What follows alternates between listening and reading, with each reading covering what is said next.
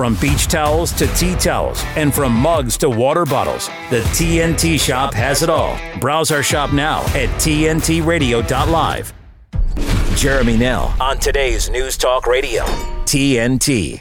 Jerm Warfare at tntradio.live. It's my email address. As always, thank you to those who send me messages. I particularly appreciate knowing where in the world you are mailing me from. And as I often say, I am not harvesting your data, I promise. I really don't know how to work an Excel spreadsheet. My wife has to pretty much show me how that thing works. So I have no idea how to do anything with your data. I just particularly enjoy knowing from where in the world you are listening. And I've had the most amazing places mentioned, from all the way in Russia to Canada to South America, Southern Latin America, whatever you call it.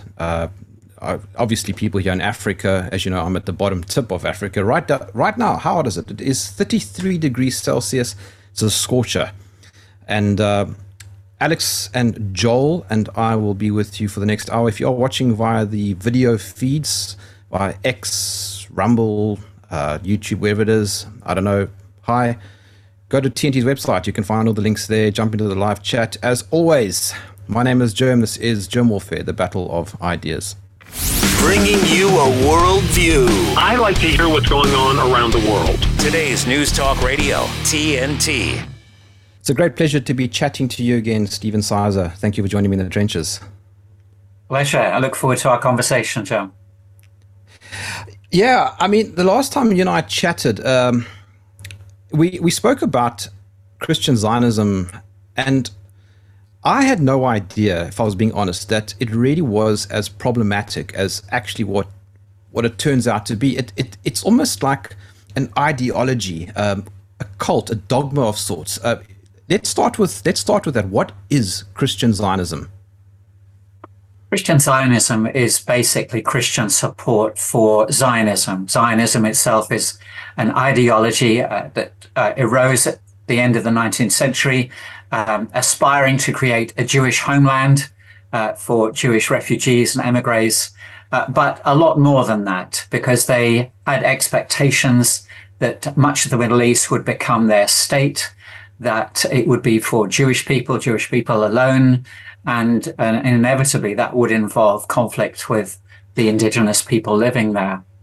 But Christian Zionism preceded Jewish Zionism by at least 50 years, because it was Christians who promoted the Zionist movement. And today, 9 out of 10 Zionists in the world, at least 9 out of 10, are Christians. So they dominate the movement as well as precede the origins of Jewish Zionism. Yeah, and you aren't joking. I mean, if you look at the numbers, I mean, Christian Zionists in America, something like 60 or 70 million, and this includes a number of presidents. Definitely. John Hagee boasts about 50 million conservative Christians standing up and defending 5 million Jewish people. He says in America, it's a match made in heaven. So there, even in that one quote, you've got the 10-to-1 ratio. Okay, before we continue, for those who don't know, what is your background? I'm the founder and director of Peacemaker Trust, a UK charity dedicated to peacemaking and advocating for minorities where they're persecuted, human rights are suppressed, or reconciliation is needed. I'm a retired Anglican priest. The Church of England fell out with me last year, but I was retired anyway. I'm chair of Convivencia, which is an alliance of Jewish, Muslim, and Christian organizations advocating for one democratic state in Palestine. And I'm on the board of ICAD, the Israeli Committee Against House Demolitions. I'm a member of Jewish Network for Palestine, and Sabeel and Kairos, which are Palestinian Christian organizations advocating for justice and peace. Yeah, you mentioned Palestine. Stephen, why does Palestine matter? Well, Palestine matters for many reasons. It's the bridge between Africa, Asia, and Europe. It's been historically probably the most controversial subject covered by the United Nations. It's been the subject of more UN resolutions than any other country. You have chemical, biological, and nuclear weapons loose in Israel at the moment, Israel-Palestine. the Palestinian diaspora, the Palestinian refugees, constitute the largest refugee community in the world. And the conflict, and the conflict's a bad word because it's a settler colonial enterprise, just as it was in South Africa, Australia. Much of the world was colonized by European powers. It's an extension of that. It's a conflict which has ramifications for relationships between Christians and Muslims and Jews. So it proliferates, and the scar, the unhealed wound, if you like, of the Palestinian cause impacts relationships right across the Middle East. And we see it spiraling out with Iran and Pakistan exchanging a fire in the last 24 hours. That's an extension of what's been happening with the Hutus. It's an extension of what's been happening in Lebanon and Syria.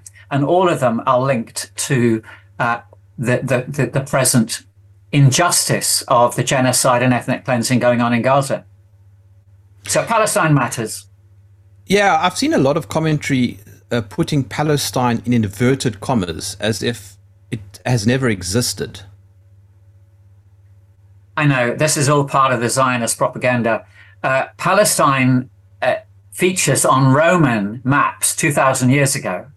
Palestine has existed for 2,000 years at least, and certainly in terms of being named Palestine. But the people go back 4,000 or 5,000 years, long before the Jewish descendants of Abraham came into the land from what is today Iraq. We don't need to waste time on history. What matters is that people there have lived there for generations. They are called Palestinians. They identify as Palestinians, and we must respect that right to self-determination. I was doing a little bit of reading a few days ago, Stephen, and it appears to me, unless I've misinterpreted the literature, before 1948, there were Jews and Palestinians living right across that region fairly peacefully. They were indeed, with occasional localized tensions.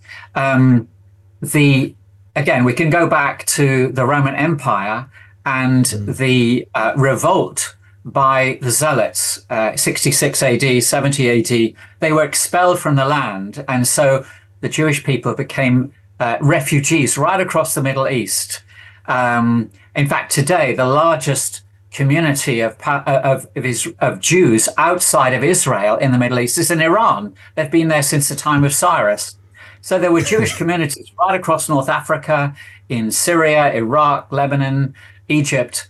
And in the conflict from the 1920s, 30s, and particularly since the founding of the State of Israel, they were forced out of the Arab states or left voluntarily, in the same way that the Zionists forced the Palestinians out of what became the State of Israel. Yeah, and ironically or paradoxically, there are a few million Muslims living in Israel as citizens, quite peacefully. Yes, 20% of the Israeli citizens are Muslim and Christian. They are Palestinians who were expelled in 1948, but managed to creep back in, or were able to get to cities like Nazareth and some of the northern villages where there was a strong Arab presence, and they were able to withstand attempts to expel them out of the land by the Zionist military. And so today they are the vestiges, if you like, of those who'd lived right across what is today Israel when it was Palestine. And the people living in Gaza, the 2.8 million living in Gaza, most of them are refugees who still have the keys to their homes in what is today Israel. Yeah, let's just talk about that refugee thing for a moment. So 1947 to 48, there was something called the Nakba, when I believe around 700,000 Palestinians were forced out for the creation of Israel. Now, they've never been allowed to return. Is that right? They haven't. And it's ironic because when the UN recognized the State of Israel, it was conditional.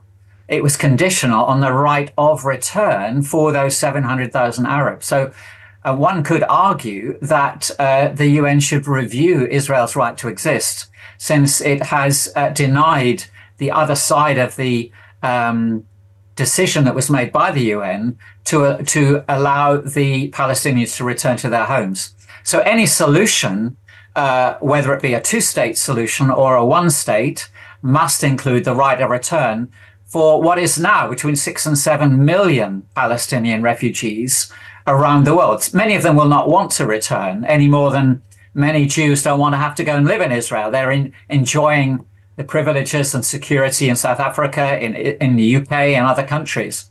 But for those Palestinians who want to return and reclaim their land, reclaim their homes, or at least receive compensation, that right is enshrined in UN resolutions. So does Israel have a right to exist? Yes, I would argue that Israel has the right to exist in the pre-67 borders. It was recognized by the international community, but it was, ironically, Israel is the only country in the world that's never recognized its own borders. It's never declared them. Everyone else knows what the borders are: Egypt, Jordan, Lebanon, and Syria. But Israel's never declared its borders. You have to ask why, and presumably that's because they still want more land, and they clearly want what is now the occupied Palestinian territories and Gaza, which they annexed in 1967. They took by force, which itself is inadmissible. The acquisition of territory by war is inadmissible in international law, which is why the occupation and colonization of Palestine and Gaza is illegal in international law. But those areas, Palestine, the West Bank, and the Golan from Syria and Gaza, must be returned to form the Palestinian state. That's what the international community has decreed. The problem is European powers and America won't recognize Palestine as a state. Most countries in the world have already done so, but the ones that matter in the Security Council won't go that far. They talk about two-state solution, but they won't recognize both states. It's hypocritical. Why is that, though? Why is there this tug of war internationally in terms of recognizing the state of, I'm guessing all the states within Palestine, yeah. Well, one has to acknowledge the influence and the power of the Zionist lobby. The reality is you can count on one hand the number of US senators or congressmen who are in any shape or form questioning Israel's policies in Gaza, or questioning Israel's actions vis-a-vis the Palestinians, or, dare I say it, recognizing the Palestinians as having right to a state. Virtually every single US politician depends heavily on funding and support from Zionist groups. Just give you one example. If you were standing as a new senator or congressman, you would be visited by AIPAC, the American Israel Public Affairs Committee, and they would interview you and assess how supportive you are of Israel. They would ask you to write a paper explaining your views on Israel, and if it didn't match up with theirs, you'd get a poor mark, and they would ask you to correct it. And if you dug your heels in and refused, then they would advise you regrettably that their funding and support will go to your opponents.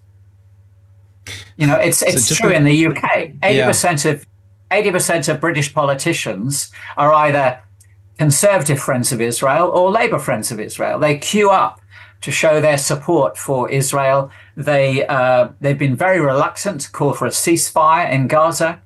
It's quite lamentable, and I'm sure it's the same in Australia. Thankfully, the leadership in South Africa is challenging this European and American viewpoint on Israel-Palestine. Yeah, I'm going to ask you about that after the break, just in a moment. But before we go to the break, there's a comment in the live chat from Michelle, who's listening from Florida, and she says, Israel has never declared their borders. I'll be looking into that. And And as it turns out, I looked into it, and it is true. Israel has never officially declared its borders. That's true. That's true.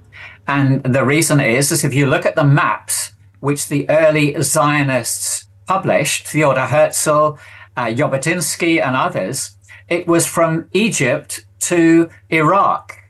In fact, when the Balfour Declaration was published by Lord Balfour in 1917, it was to preempt a German declaration, and it was a means of enticing, if you like, the Zionist movement to back Britain against Germany.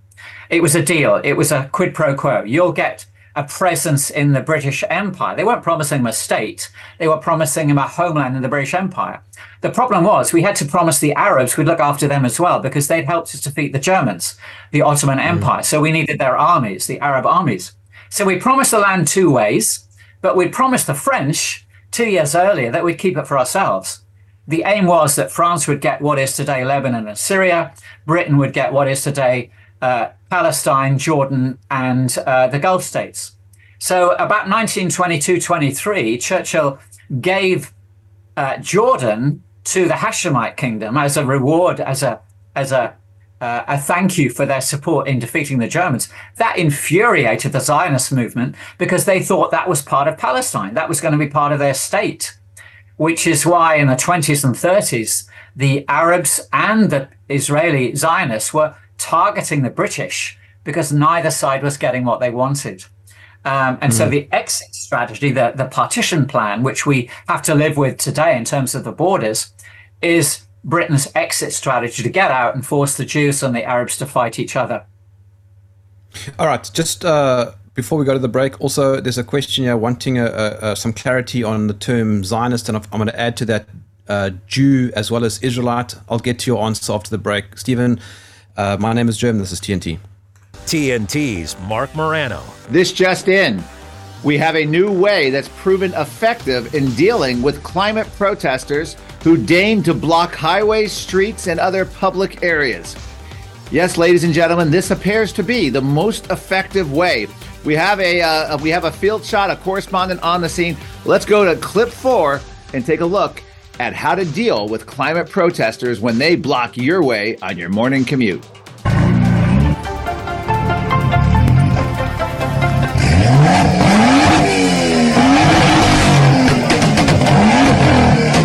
I don't want to see protests shut down, but obviously when you're blocking traffic and you're doing that, you need to be dealt with. I thought this was a great vigilante way of dealing with it. Mark Morano on today's News Talk, TNT.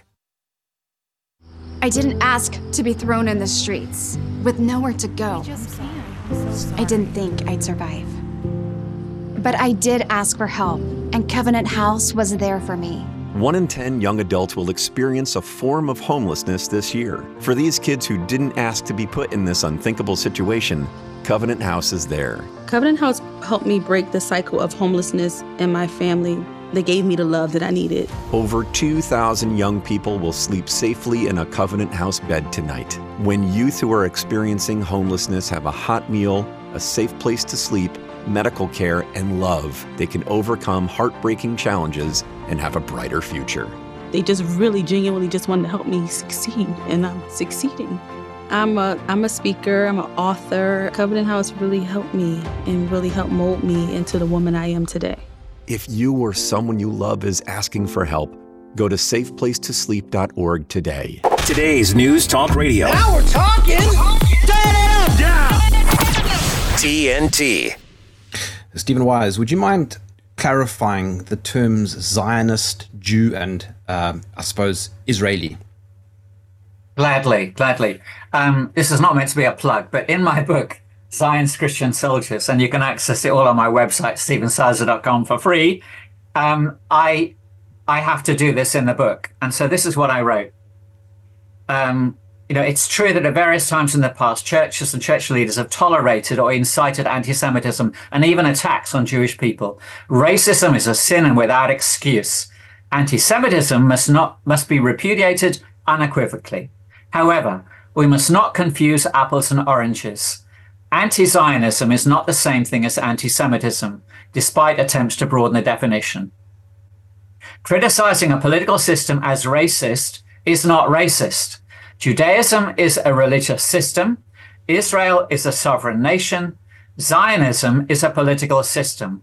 These three are not synonymous. I respect Judaism. I repudiate anti-Semitism. I encourage interfaith dialogue. I defend Israel's right to exist within internationally recognized borders. But like many Jews, I disagree with a political system that gives preference to expatriate Jews born elsewhere in the world while denying the same rights to Arab Palestinians born in the country. Jimmy Carter is not alone in describing Zionism practiced by the present government as a form of apartheid. And it's thankfully, more and more human rights organizations are recognizing that Zionism is racism. Zionism is apartheid, and it has no place in contemporary society. So then I guess an obvious question, Stephen, and by the way, I think I referred to you, Stephen Wise, paradoxically, which is a mistake, I know, but Stephen Wise was the former chief rabbi of the US. My deepest apologies. I'm not quite sure why I said Stephen Wise. But I think an obvious question is, why is Christian Zionism so attractive, so appealing? Why are so many millions of people attached to the idea? That's an important question. We can answer it historically, and we can answer it in a contemporary sense.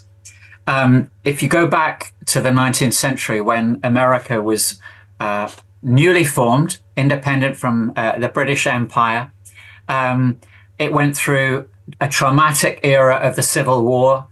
And alongside that, there was a major shift in the expectation of Christian leaders, from being optimistic about empire and about civilizing the world and bringing Christianity to the heathens.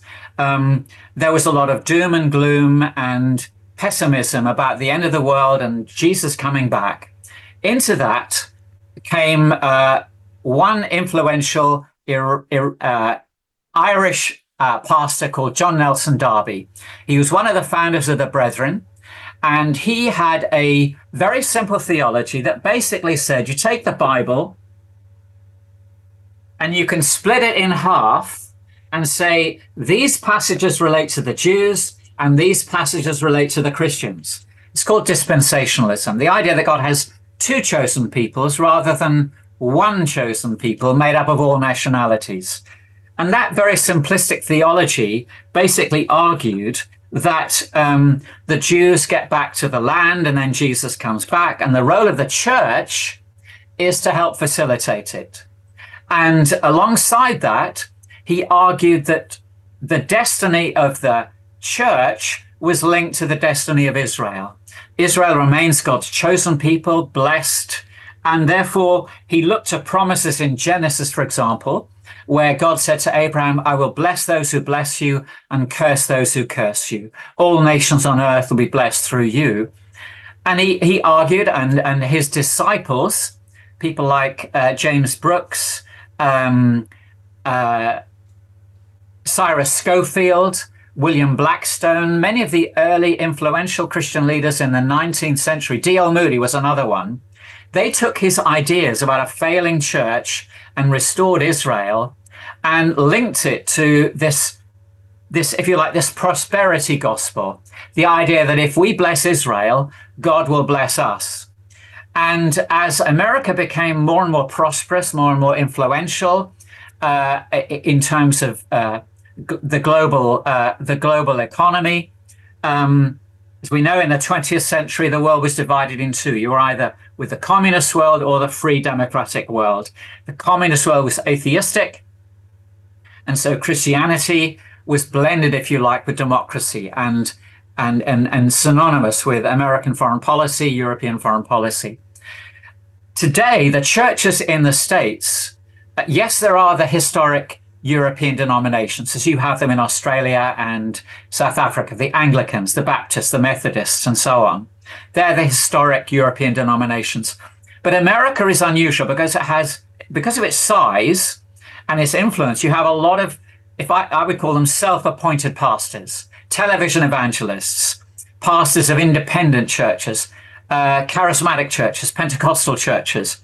And invariably, they buy into this theology that God is blessing us materially as long as we support Israel. I used to think the prosperity gospel was something that poor people aspired to. And yes, they do. But the prosperity gospel is actually popular among the wealthy, among middle class, upper class. Why? Because if I'm wealthy, I can keep it because God is blessing me.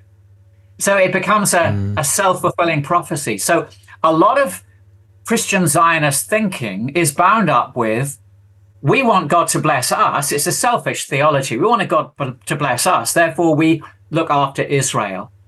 And frankly, most Israeli Jews are American or European. So they are, quote, like us. You know, we spoke earlier about Jews in the Middle East. They look like Arabs because they've lived in the Middle East for hundreds, if not thousands of years. The Sephardi, you know, they are second-class Jews below the Ashkenazis, who are the white European, Russian, American Jews. And below them are the African Jews, the Falashis from Ethiopia. And then below them are the Palestinians. So it's a segregated society. But that's one of the reasons why Christian Zionism is so popular in the churches today. Yeah, you mentioned Schofield. Let's touch on that just briefly. That's one of the most influential reference Bibles ever. It is, and it was an enlightened decision to take the text of the Bible. Most Bibles look like this. You know, you've got the text, and you might have some cross references down the column, and you might possibly have a few footnotes to clarify an ambiguous word. But what Schofield did was he made a study Bible with half the page is his footnotes, and the footnotes are based on Darby's theology, this idea that parts of the Bible relate to the Jews and parts of the Bible relate to the church. And he argued, again, this is a very simplistic, literalistic view. Every promise God made to the Jews that has not been fulfilled to the letter must be fulfilled in the future.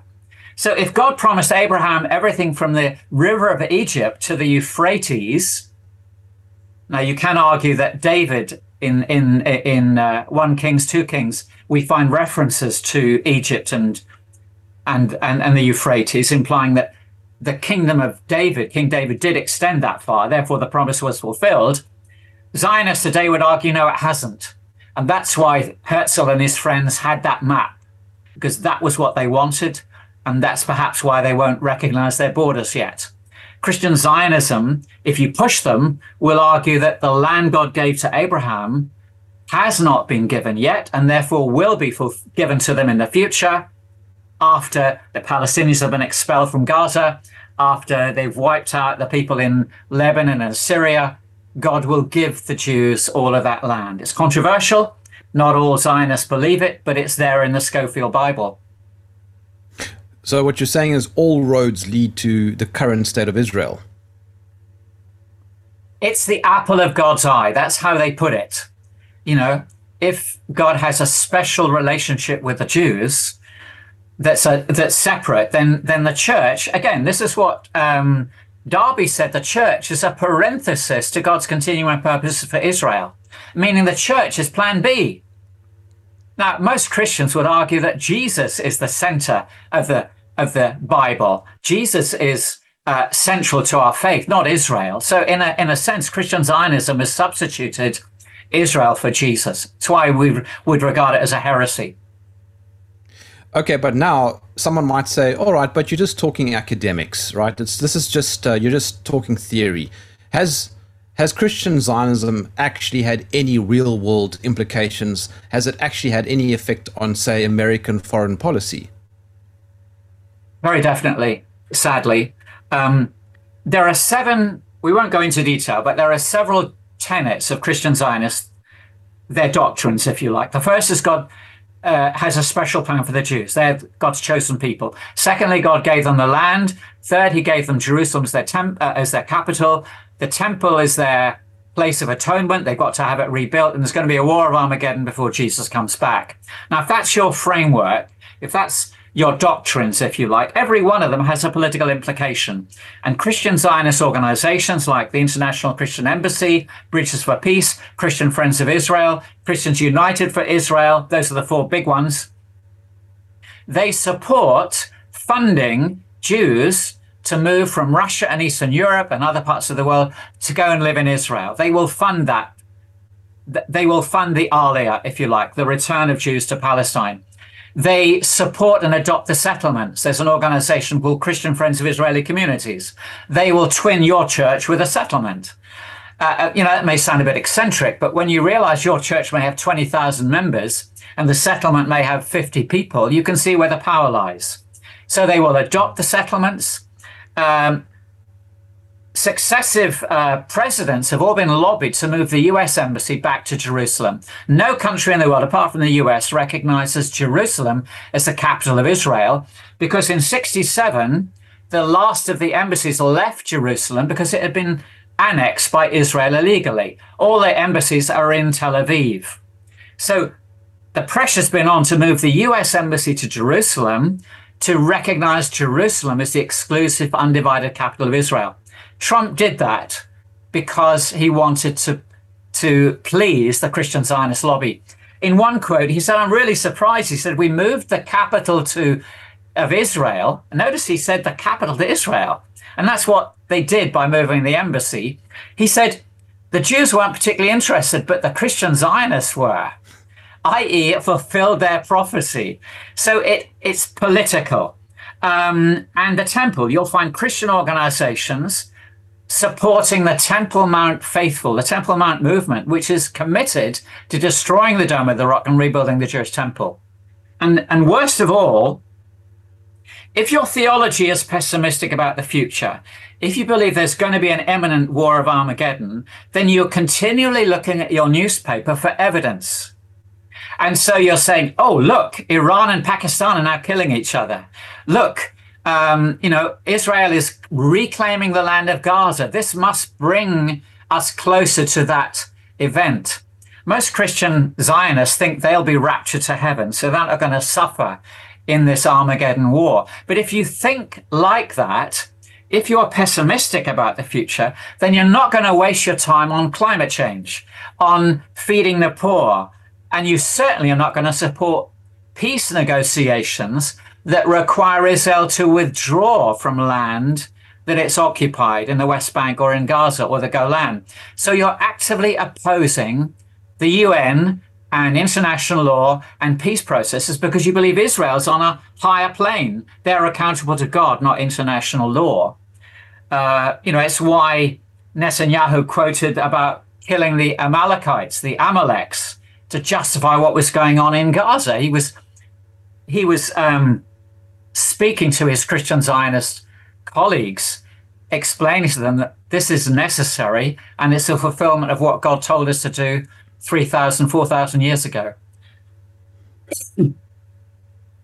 I've actually seen exactly what you're talking about. When I engage with people regarding what's going on now in Gaza, the Christian Zionists, and of course the Zionists, don't mind at all what's going on. 30,000 dead. Oh, well, Hamas shouldn't have attacked on the 7th of October. Basically, Israel can do anything at once, and they'll defend it because Israel is just defending itself.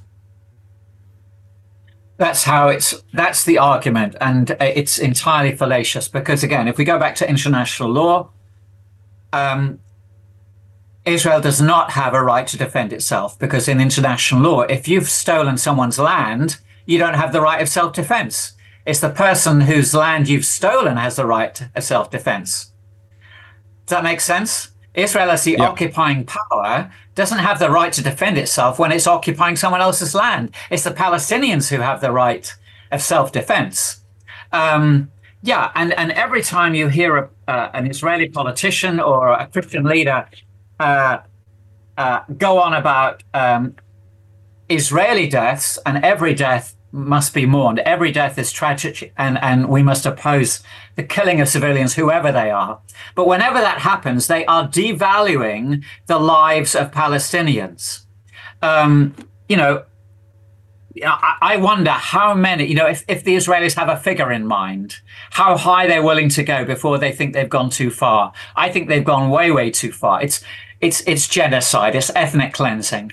And that's why I think next week we should have an interim decision from the International Court of Justice on whether they are going to call for a ceasefire, whether there is sufficient evidence that genocide is or may occur in the immediate future. And that should be enough for the South African barristers and lawyers. Their arguments, I think, are convincing. If the ICJ does not call a halt, then I will be very discouraged. I doubt very much whether Israel will care to hoots what the ICJ says, because they really couldn't care less what the rest of the world says. They're going to go ahead with their agenda. But it will help put pressure on the US and European governments not to be sending weapons for Israel to use in Gaza, and to impose sanctions, and to for civil society to get much more behind BDS, boycotts, divestments, and sanctions, to isolate Israel, to make them pay for what they're doing in Gaza. Stephen Stiser, I'll be back with you momentarily. My name is Jerm. This is TNT. With his expert analysis and opinion, this is TNT Radio's Timothy Shea. I once worked with a man who was a naval aviator, a carrier pilot. And as Norm worked his way up the ranks, he eventually became an XO, executive officer, on an overnight watch. There was an incident on the flight deck, and Norm handled that with aplomb. And still he lost his job the next morning, because when the captain awoke, he didn't enjoy hearing that there had been a problem, even though Norm had handled it professionally and perfectly with no problem whatsoever. You see, Norm was writing checks on his boss's account, and that's a no-no. Well, guess what else is a no-no?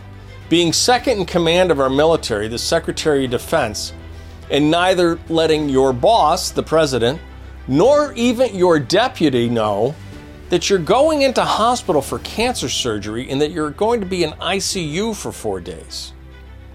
This is unconscionable. Lloyd Austin, as a retired 4-star general, knows better.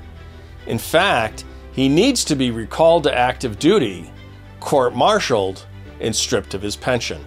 From MAGAInstitute.com, this is Timothy Shea for TNT Radio. Prescription drug pricing points to corporate Freedom of the press is about your right to know. It's about your right to be informed. Today, there are real threats to press freedom and your right to know about the world around us. We must protect our right to know, no matter what kind of news is important to you. Before it's too late, understand the threats. ProtectPressFreedom.org. TNT. You're with Jeremy Nell on today's News Talk Radio, TNT. Stephen, is Hamas a terrorist organization? I knew you were going to ask me this one. It's problematic because if I say, if hypothetically I said a negative word, there might be a knock at my door in the next 10 minutes from the police, because Britain has declared Hamas to be a terrorist organization. If we unpack that and define terrorism, terrorism is, and without looking at my dictionary, about creating terror, fear, at best, fear and anxiety among people, through to violence, killing. And what would distinguish between terrorism and legitimate warfare would be the rules of engagement, that it's combatants against combatants. If a combatant puts a white flag up, they surrender, you don't shoot them. You feed them, you protect them, you look after them, and you certainly don't kill civilians. You don't destroy their property, you don't destroy their land or their homes. If we use that as a definition, we can say that based on what happened on the 7th of October and subsequently, Hamas has committed terrorist acts. Individual Hamas members have. But I would want to argue very strongly that we must apply the same term to states as well. We might easily say, well, North Korea is a terrorist state, or Israel. I can't think of the others.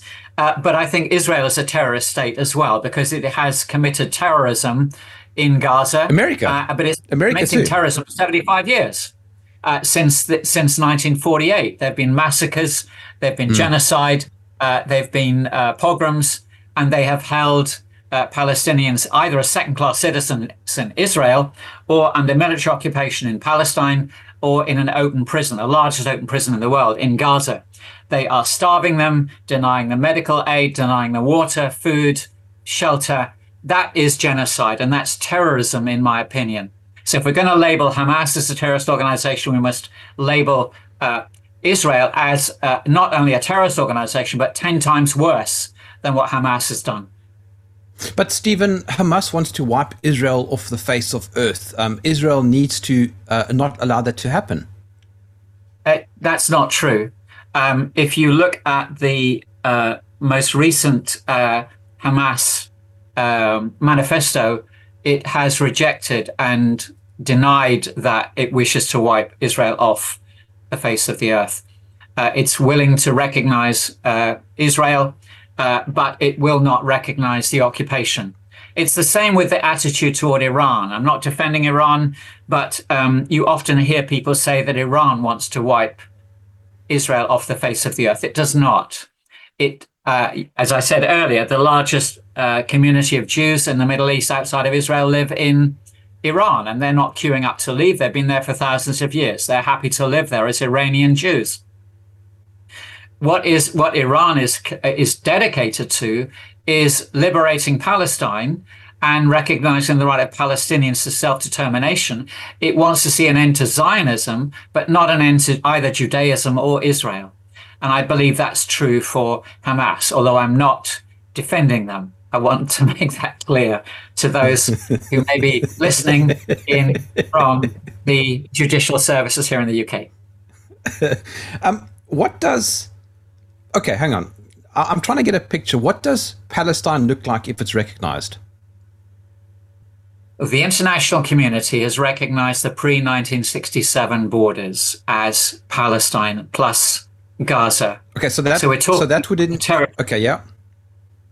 I mean, I could easily find a map of Palestine as we're chatting, but it's basically would it include Israel as we currently know it? No, it wouldn't. It's the West Bank. It's the West Bank from Jenin in the north down to Hebron in the south, and from Jerusalem. It's like a kidney shape. You know, a kidney is a kidney bean or a kidney shape. It's essentially the West Bank. I'm quickly trying to find a map to show you what it looks like. But it means that Israel will have to give up some land. It has to give up a significant chunk of land from Nablus in the north down to Hebron in the south and the Gaza Strip. It's what Israel was living with from 1948 to 1967. Yeah, but they're not going to do that now. I'm sorry? They won't allow that to happen now. Precisely. And that's problematic. Here's a map. I don't know if you can see that. Sort of. Yeah, sort of. Okay. Okay, let me explain this in a very simple, as simple as I can. You've gone to see your grandfather, and they spoil you like anything because you're their darling grandchild. And they give you the sweet jar, and they say, have a sweet. And you put your hand in the jar, and you grab 3 sweets, and you can't get your hand out of the jar because you're a greedy little kid. You can't get your hand out. You've got to give up one of the sweets to get your hand out. Israel has got its hand in the cookie jar, and it wants 3 sweets. It wants 3 things, and it can only have 2 of them. It's really very simple. kids can get this in one. It wants to be a Jewish state, it wants all the land, and it wants to be a democracy. But it can only have three of them. Sorry, it can only have two of them. The two-state solution based on the 1967 borders says, give up the West Bank and Gaza, and you can be a Jewish democracy. Arab Israelis can live in Israel as second-class citizens, or they can go and live in Palestine. And Israeli settlers living in Palestine can either live under Palestinian control, or they can go back and live in Israel. But that's the two-state solution. And as you said, will Israel give up the settlements? No. So what's the alternative? The alternative is Israel must give up being a Jewish state. That's the one-state solution. Democracy in all the land with equal rights for all citizens and the right of return for those expelled. So Jews and Palestinians living as equal citizens. It's what happened at the end of apartheid in South Africa. Yes, you still have inequality, but it's not apartheid. In the US, before the Civil War, there was slavery in the South and freedom in the North. Yes, inequality is still there in America, but it's no longer slavery or segregation. You can live anywhere. So, but will Israel give up being a Jewish state? No. Well, if it won't give up being a Jewish state and it won't give up all the land, we have to explain that it's not a democracy. It is an apartheid state. And that's why boycotts, divestments, and sanctions are necessary to persuade Israel either to share the land or share the land as two states or share citizenship. But as long as it won't choose, it cannot be regarded as a Western democracy. It is a racist apartheid state. And as we see, in order to maintain its control of Palestinians, it has to commit systematic, periodic genocide or ethnic cleansing, as we're seeing in Gaza. They believe in disproportionate retaliation. You hit me, I'll hit you back 10 times harder, so you won't hit me again. But that would solve the problem. That solves it. Right. Okay, so then, Stephen, in your mind, what significance or symbolism even does the ICJ case between South Africa and Israel mean, irrespective of the outcome? It's put into the the highest court in the world, the UN court. It's put into that domain a case with evidence of genocide. And it's referred to Rwanda. It's referred to Kosovo and all that happened in the former Yugoslavia, what happened in Cambodia. In cases like Yugoslavia and in Rwanda, they were recognized as genocide, and the perpetrators have been investigated, tried, and convicted, and imprisoned in some cases. And so there is precedent for a similar investigation. What the ICJ is doing is investigating whether it is occurring or it may occur, i.e. it may get worse. And if so, it can create a ruling that says that there must be a ceasefire. Israel must withdraw. And if Israel refuses, it becomes much harder for the US, Britain, and Germany and Australia, for example, to stand by Israel against the UN, against international law. It gets embarrassing, and that's what we want. We want embarrassment.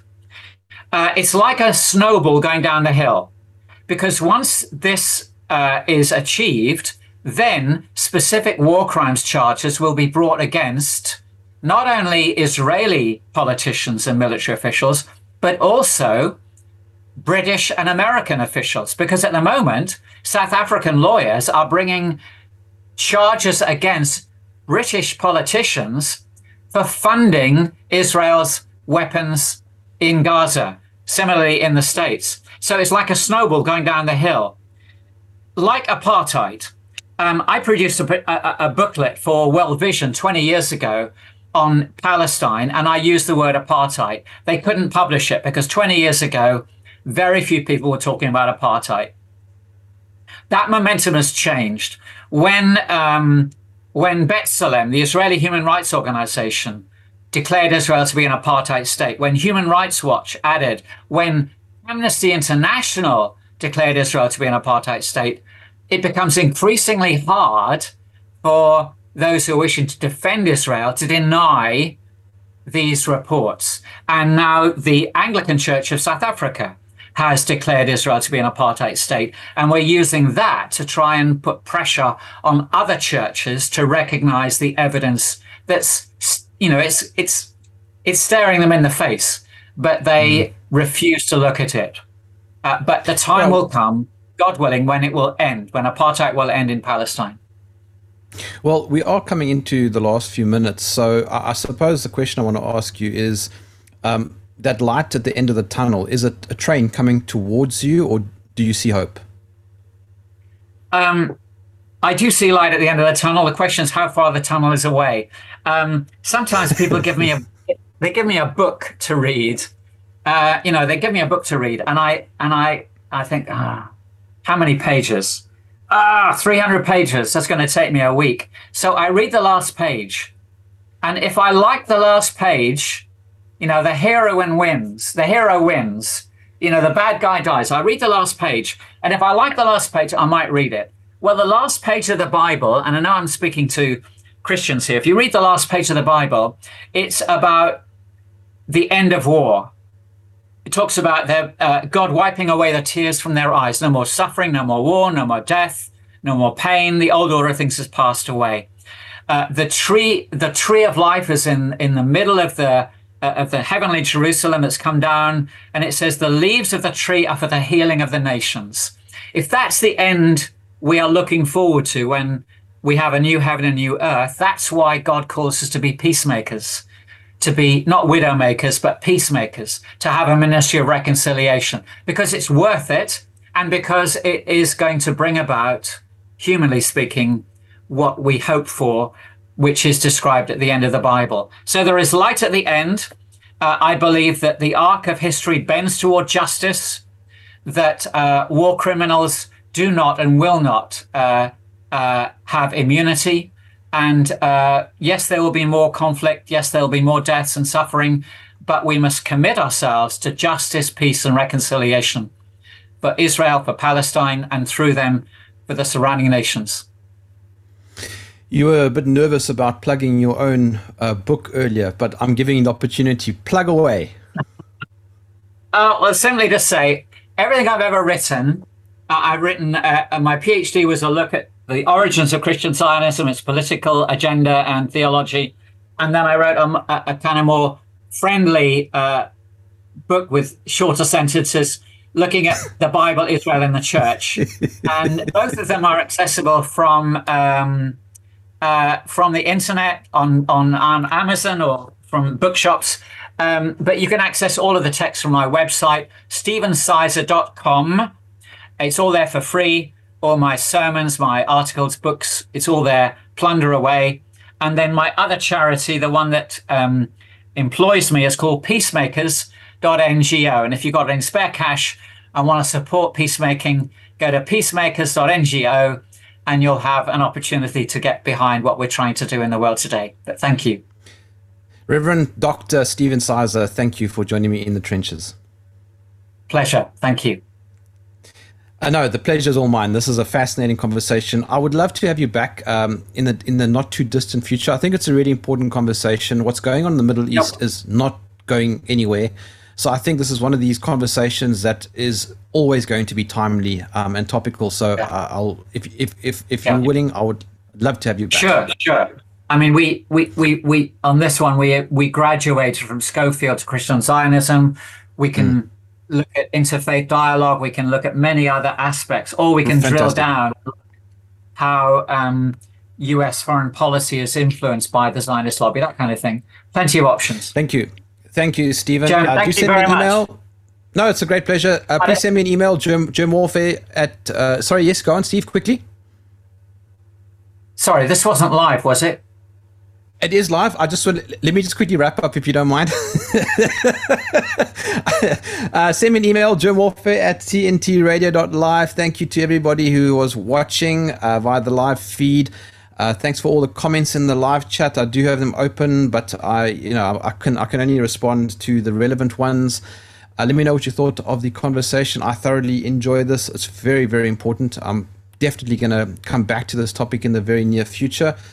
And I think that's pretty much most of my housekeeping. As always, the two Aussies on the other side of my screen have made sure that I sound somewhat professional. Always thankful to have Alex and Joel around. Alex, I think that's about it, hey? On behalf of Joel, Alex, and myself, my name is Jerm. This is Jerm Warfare, the Battle of Ideas.